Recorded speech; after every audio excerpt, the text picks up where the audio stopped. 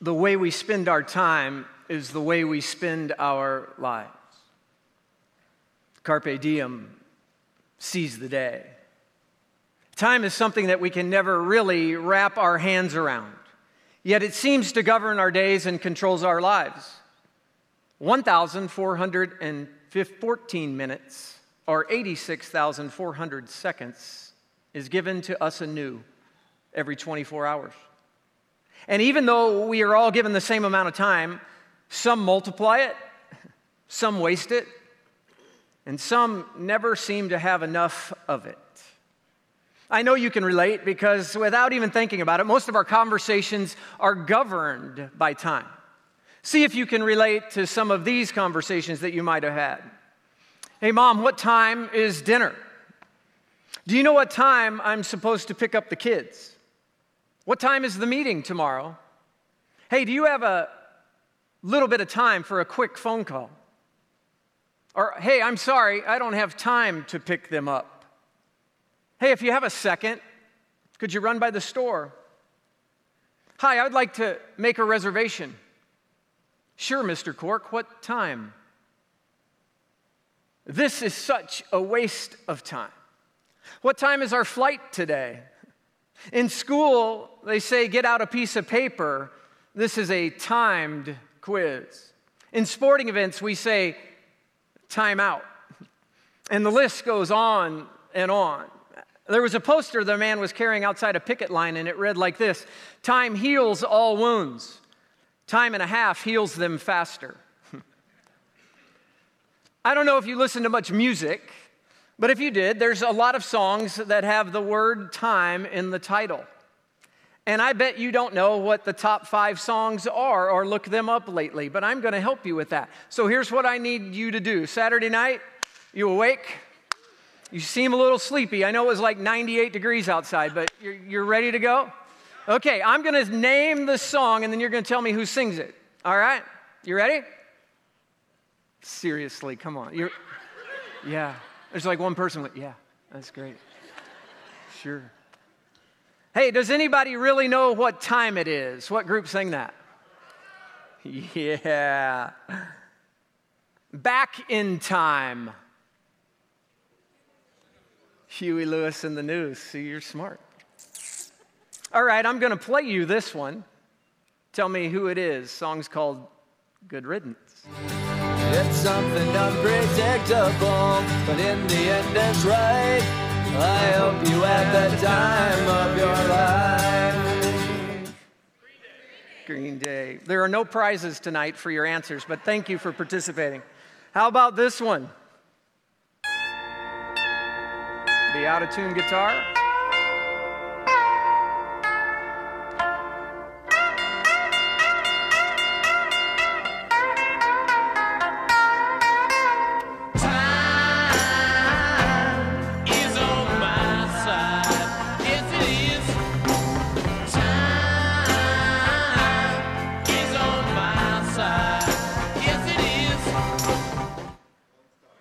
They already said it. Nice. And this is the number one. Well, I'm just going to be honest. It isn't, but it is my number one song. See if you know what it is. Okay.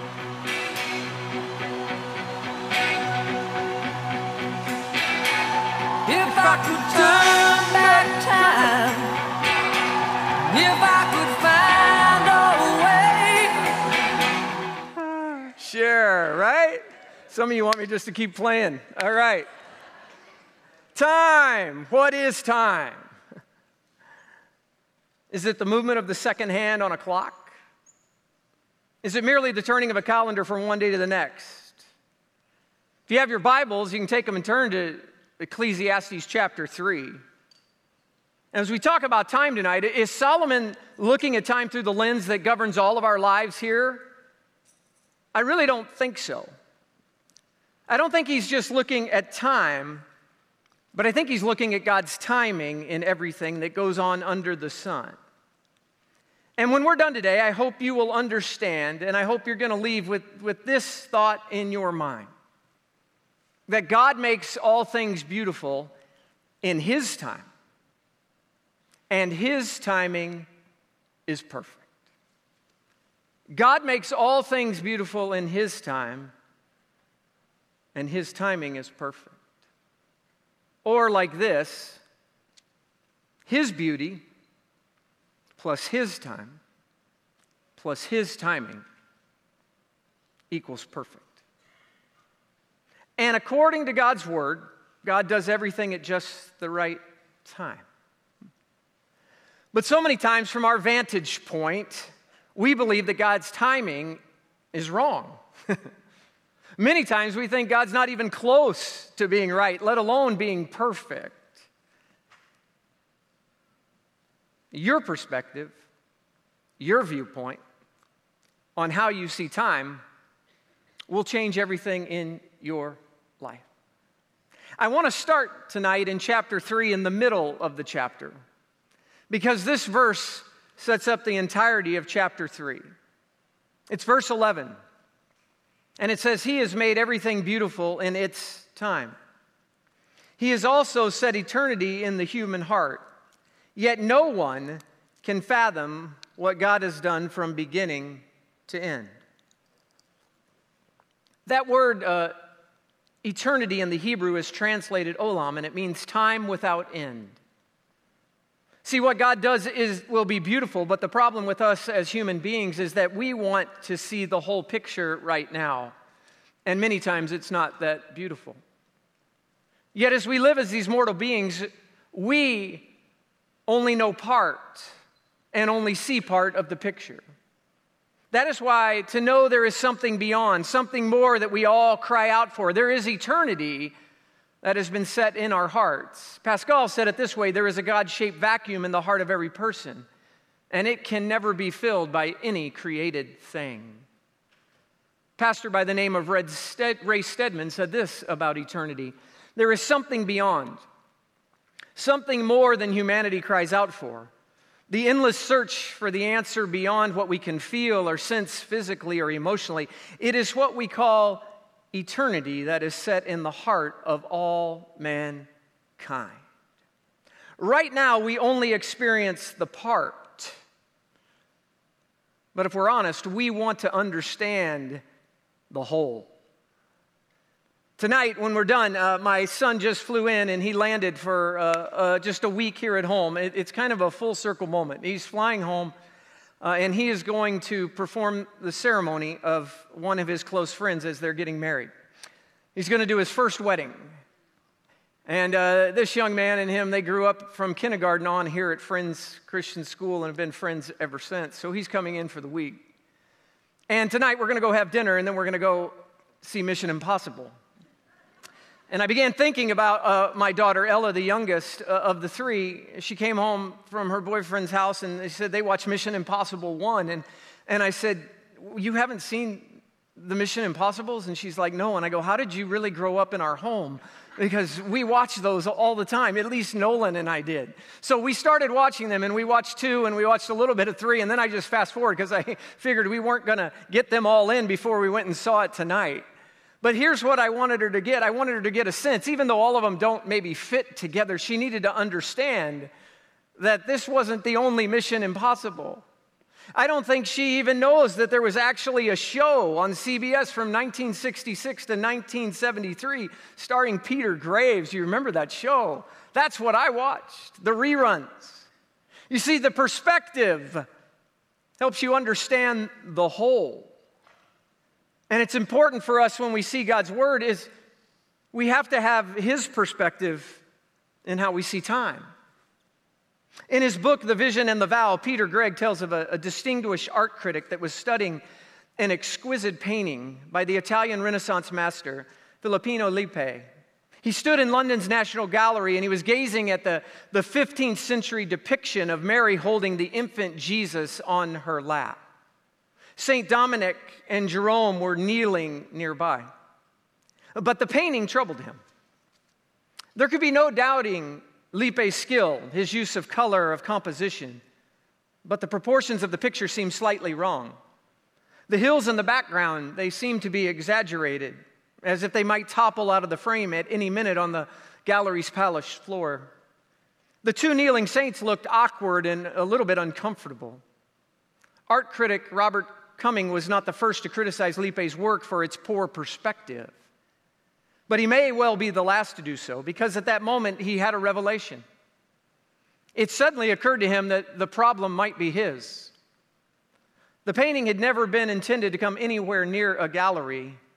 You see, his painting had been commissioned to hang in a place of prayer.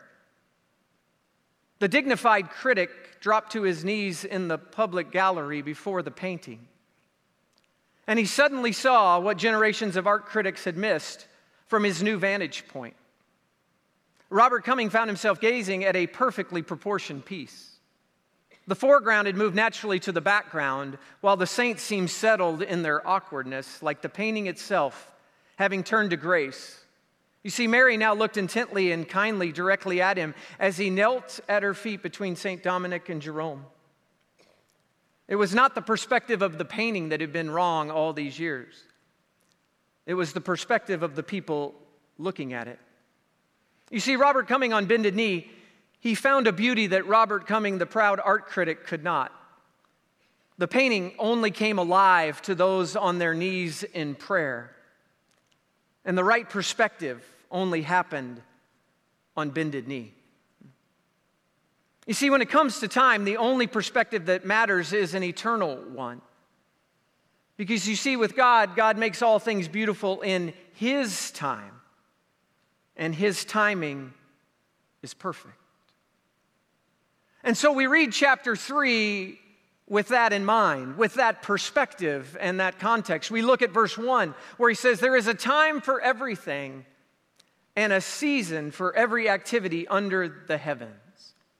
If you've been with us the last few weeks, you know that Solomon kind of switches it up just a bit from where he was in the first two chapters.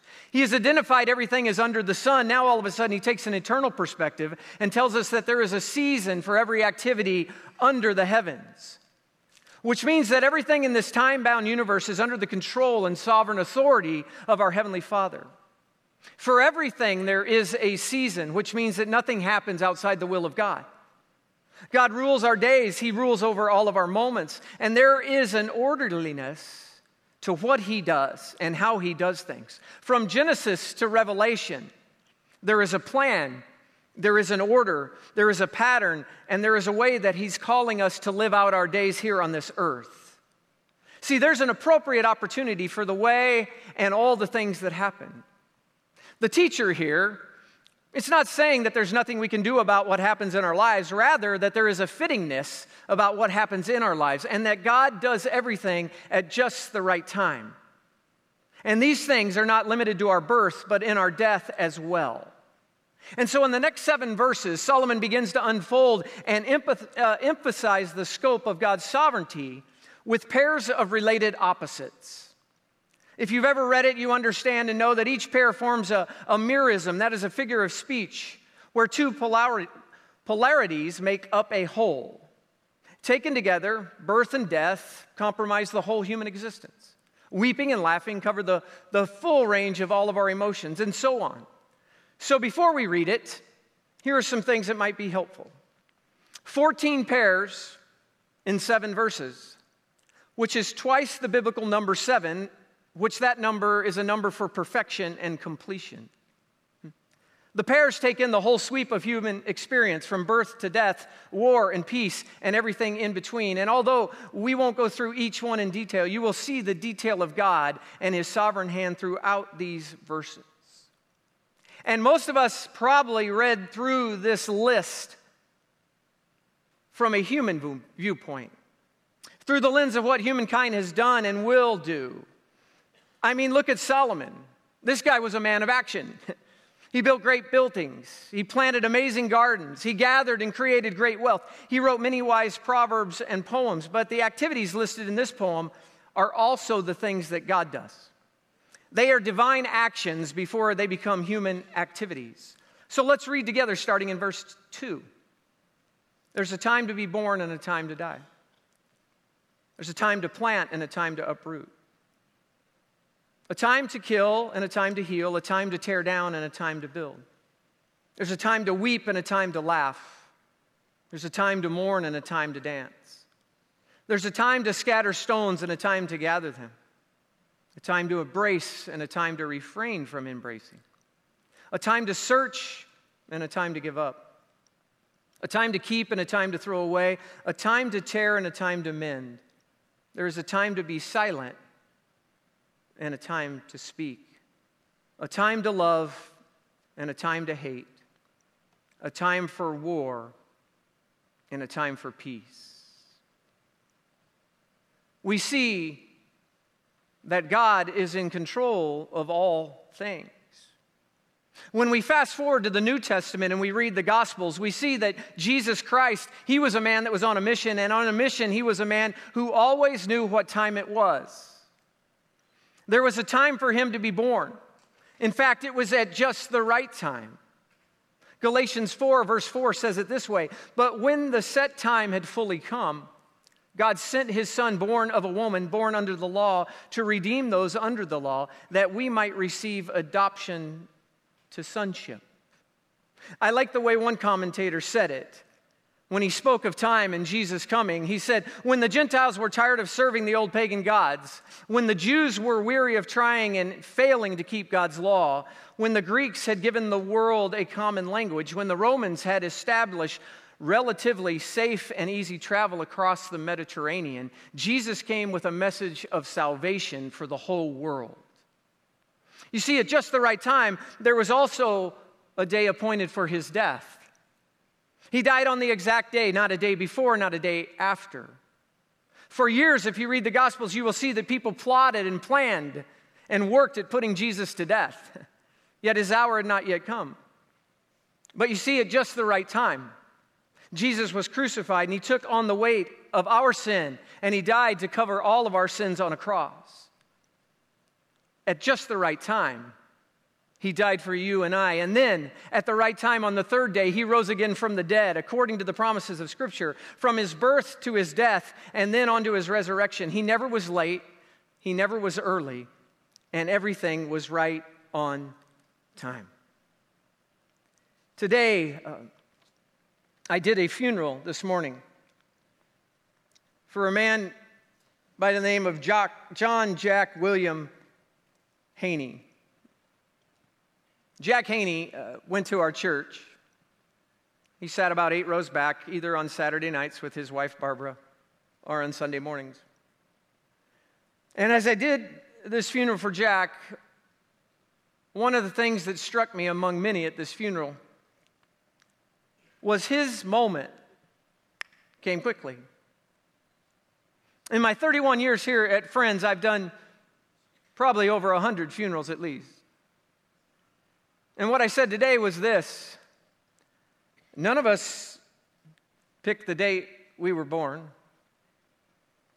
and none of us picked the day that we left. We live in the dash. And for Jack, his wife had gone on a trip with one of her friends and was overseas, and Jack walked out into the backyard to do a little gardening and have a massive heart attack, and he was gone. Just like that, 79 years old, fit, strong. He was not in charge of when he was born, and he was not in charge of when he would die. It comes and it says, there is a time and there is a season for everything under the sun. And every one of us understands that your day of birth was decided for you. But with an eternal perspective, your day of death has been decided as well. Jack had no idea, but it was one of the greatest funerals I'd ever been to. It was one of the greatest celebrations of someone's life because his life was yielded over to Jesus. And I said, man, if I could ever pick how I want to go, I wouldn't mind going that way. Yet none of us have control over that. There is a time to be born. There is a time to die. And almost every funeral service I do, I end the same way as I did today. C.S. Lewis in the Chronicles of Narnia said this, and I read this about Jack, that for us this is the end of the story. But for them, it was only the beginning of the real story. All their life in this world had only been the cover and title page. Now, at last, they were beginning chapter 1 of the great story, which no one on earth has ever read, which goes on forever and ever, in which every chapter gets better than the one before. And I said, Jack's earthly life might be over, but the story of his life in eternity is just beginning, and the best is yet to come for all those who believe in Jesus Christ. See, we're not in control. And yet so many times we try to think and act like we are. And the only perspective that matters is an eternal one, because it's the only one that helps us make sense of the time given to live. God makes all things beautiful in His time, and His timing is perfect. And today, whatever season that you are in, whatever is going on, whether it's a season of weeping or a season of laughter, whether it's a season of hope or a season of despair, I want you to know and remind you that Jesus still knows what time it is for you. I love what Philip Ryken says. He says this: He knows the time to love, showing mercy to needy sinners who ask Him to be their Savior. He knows the time to hate, standing against evil and injustice. He knows the time for war, as His church battles against Satan and the enemies of God. Soon it will be time for peace, when He will make wars to cease to the end of the earth, when He will set creation free from its bondage to the futility of our sin, and we will never suffer again from the vanity of life under the sun. Let me remind you tonight of this one called Jesus Christ that we serve and that we live for. Hebrews 13:8 says it like this: Jesus Christ is the same yesterday, today, and forever.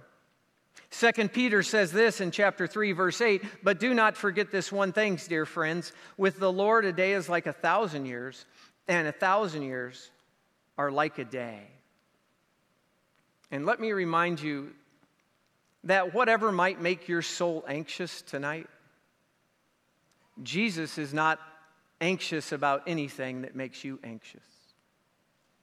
And He says, come to me, all of you, no matter what season you are in, and I will be with you, not just for now, but for eternity. A.W. Tozer said, God dwells in eternity, but time dwells in God. He has already lived all our tomorrows as He has lived all our yesterdays. But in the meantime, what do we do?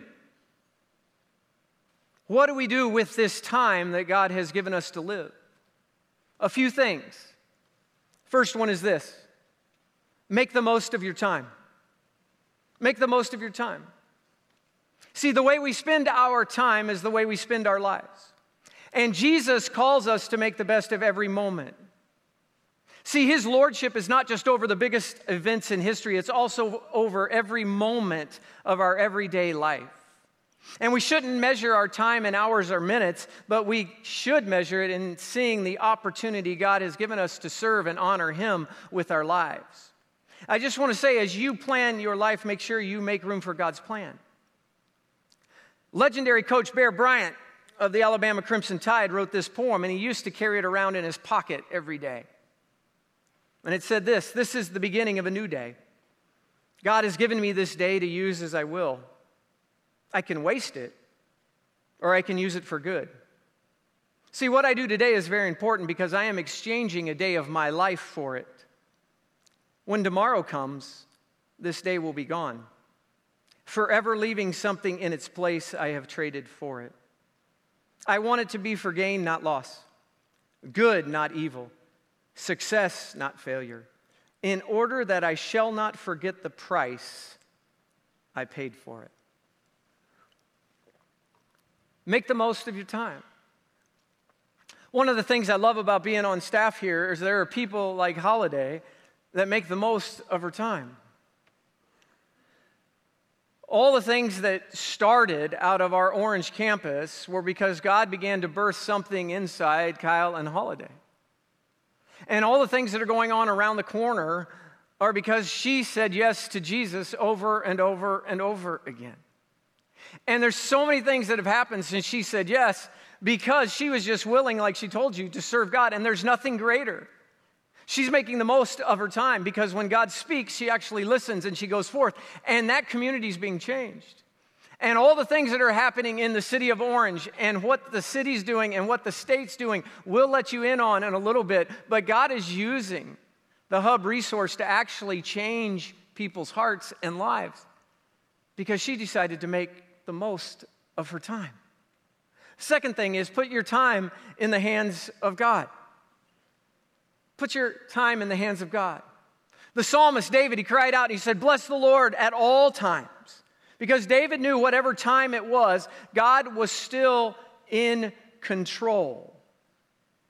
See, God makes all things beautiful in His time, and His timing is perfect. And our hearts will always be restless in this world until we actually find rest in Him. Make the most of your time, but put your time in the hands of God. Because listen, eternity is the only perspective you should have. If you're living for this life, we all know and we understand, and every time I stand at a funeral, I give the hope of Jesus Christ, because if one person comes to know who He is, then it will be worth it all.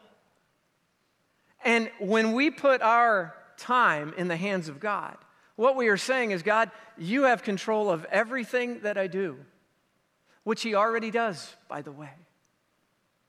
Put your time in the hands of God.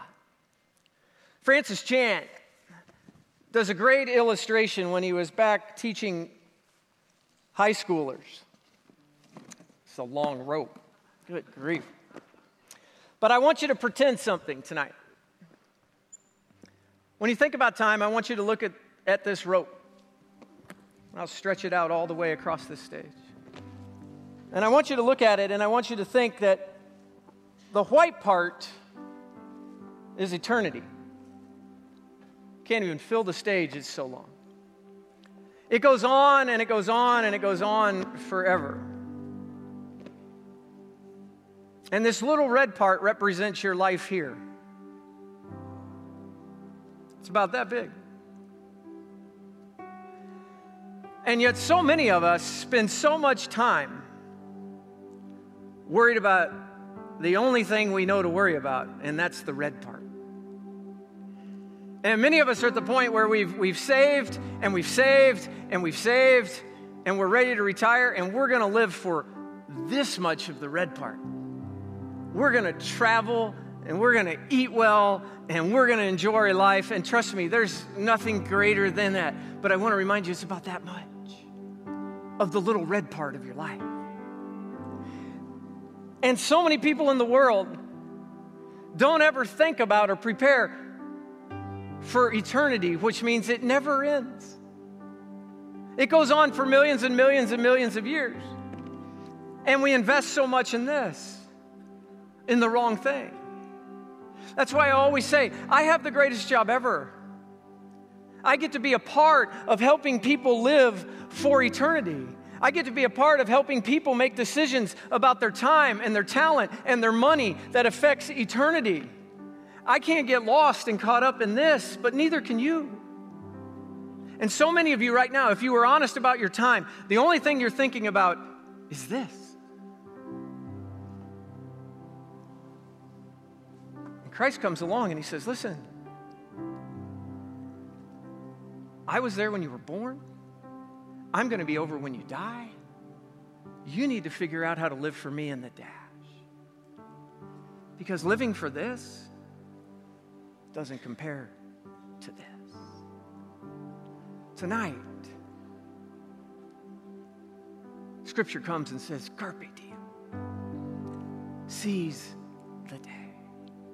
Make the most of what God has given you. Because all of time is in His hands.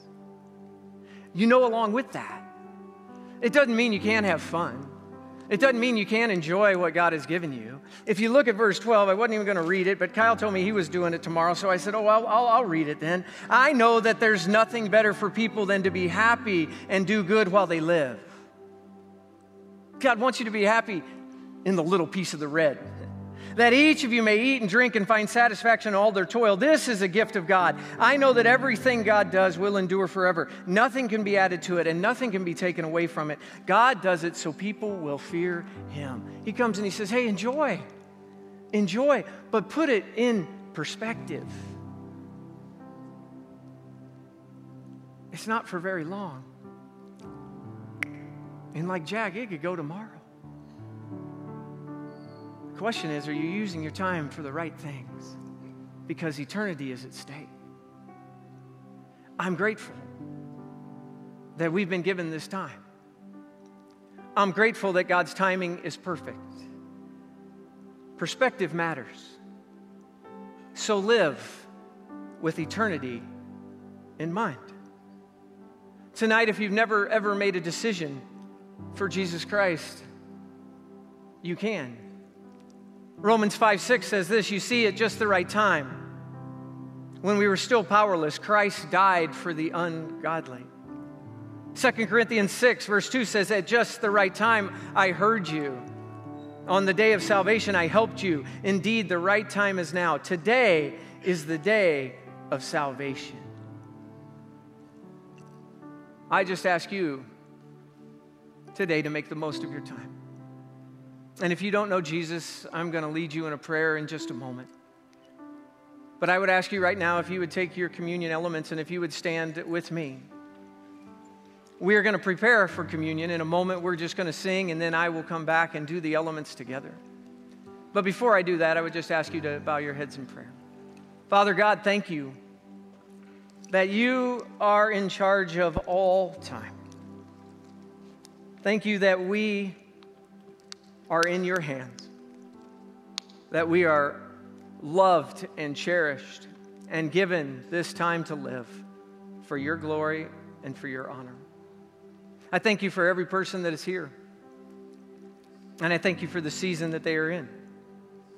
And I pray, dear God, above all else, tonight we will know that your time is perfect, that God, you know us from beginning to end. And you have given us this time to make a difference for you. I thank you for the great examples we had of holiday tonight. Thank you for what's going on in the city of Orange. I thank you for the example to me today that Jack was. Thank you for a life well lived. And I thank you, God, that our perspective tonight can be fully realized in making sure that our eyes are on you and that we live with eternity in mind. And tonight, if there's someone here that doesn't know you, Father, simply in their heart, they could just simply say, Lord Jesus, now is the time for my salvation. I ask you to come into my heart. I ask you to forgive me of my sin. I want to know you as my Lord and Savior. And God, we thank you that you do just that by faith when we give ourselves over to you. May we honor you this week with our time. May we remember that everything is in your hands. And God, we thank you for your Son, Jesus Christ, who shed his blood on a cross for all of our sins at just the right time so that we could know you and be in relationship with you. It's in your powerful name we pray all these things. Amen.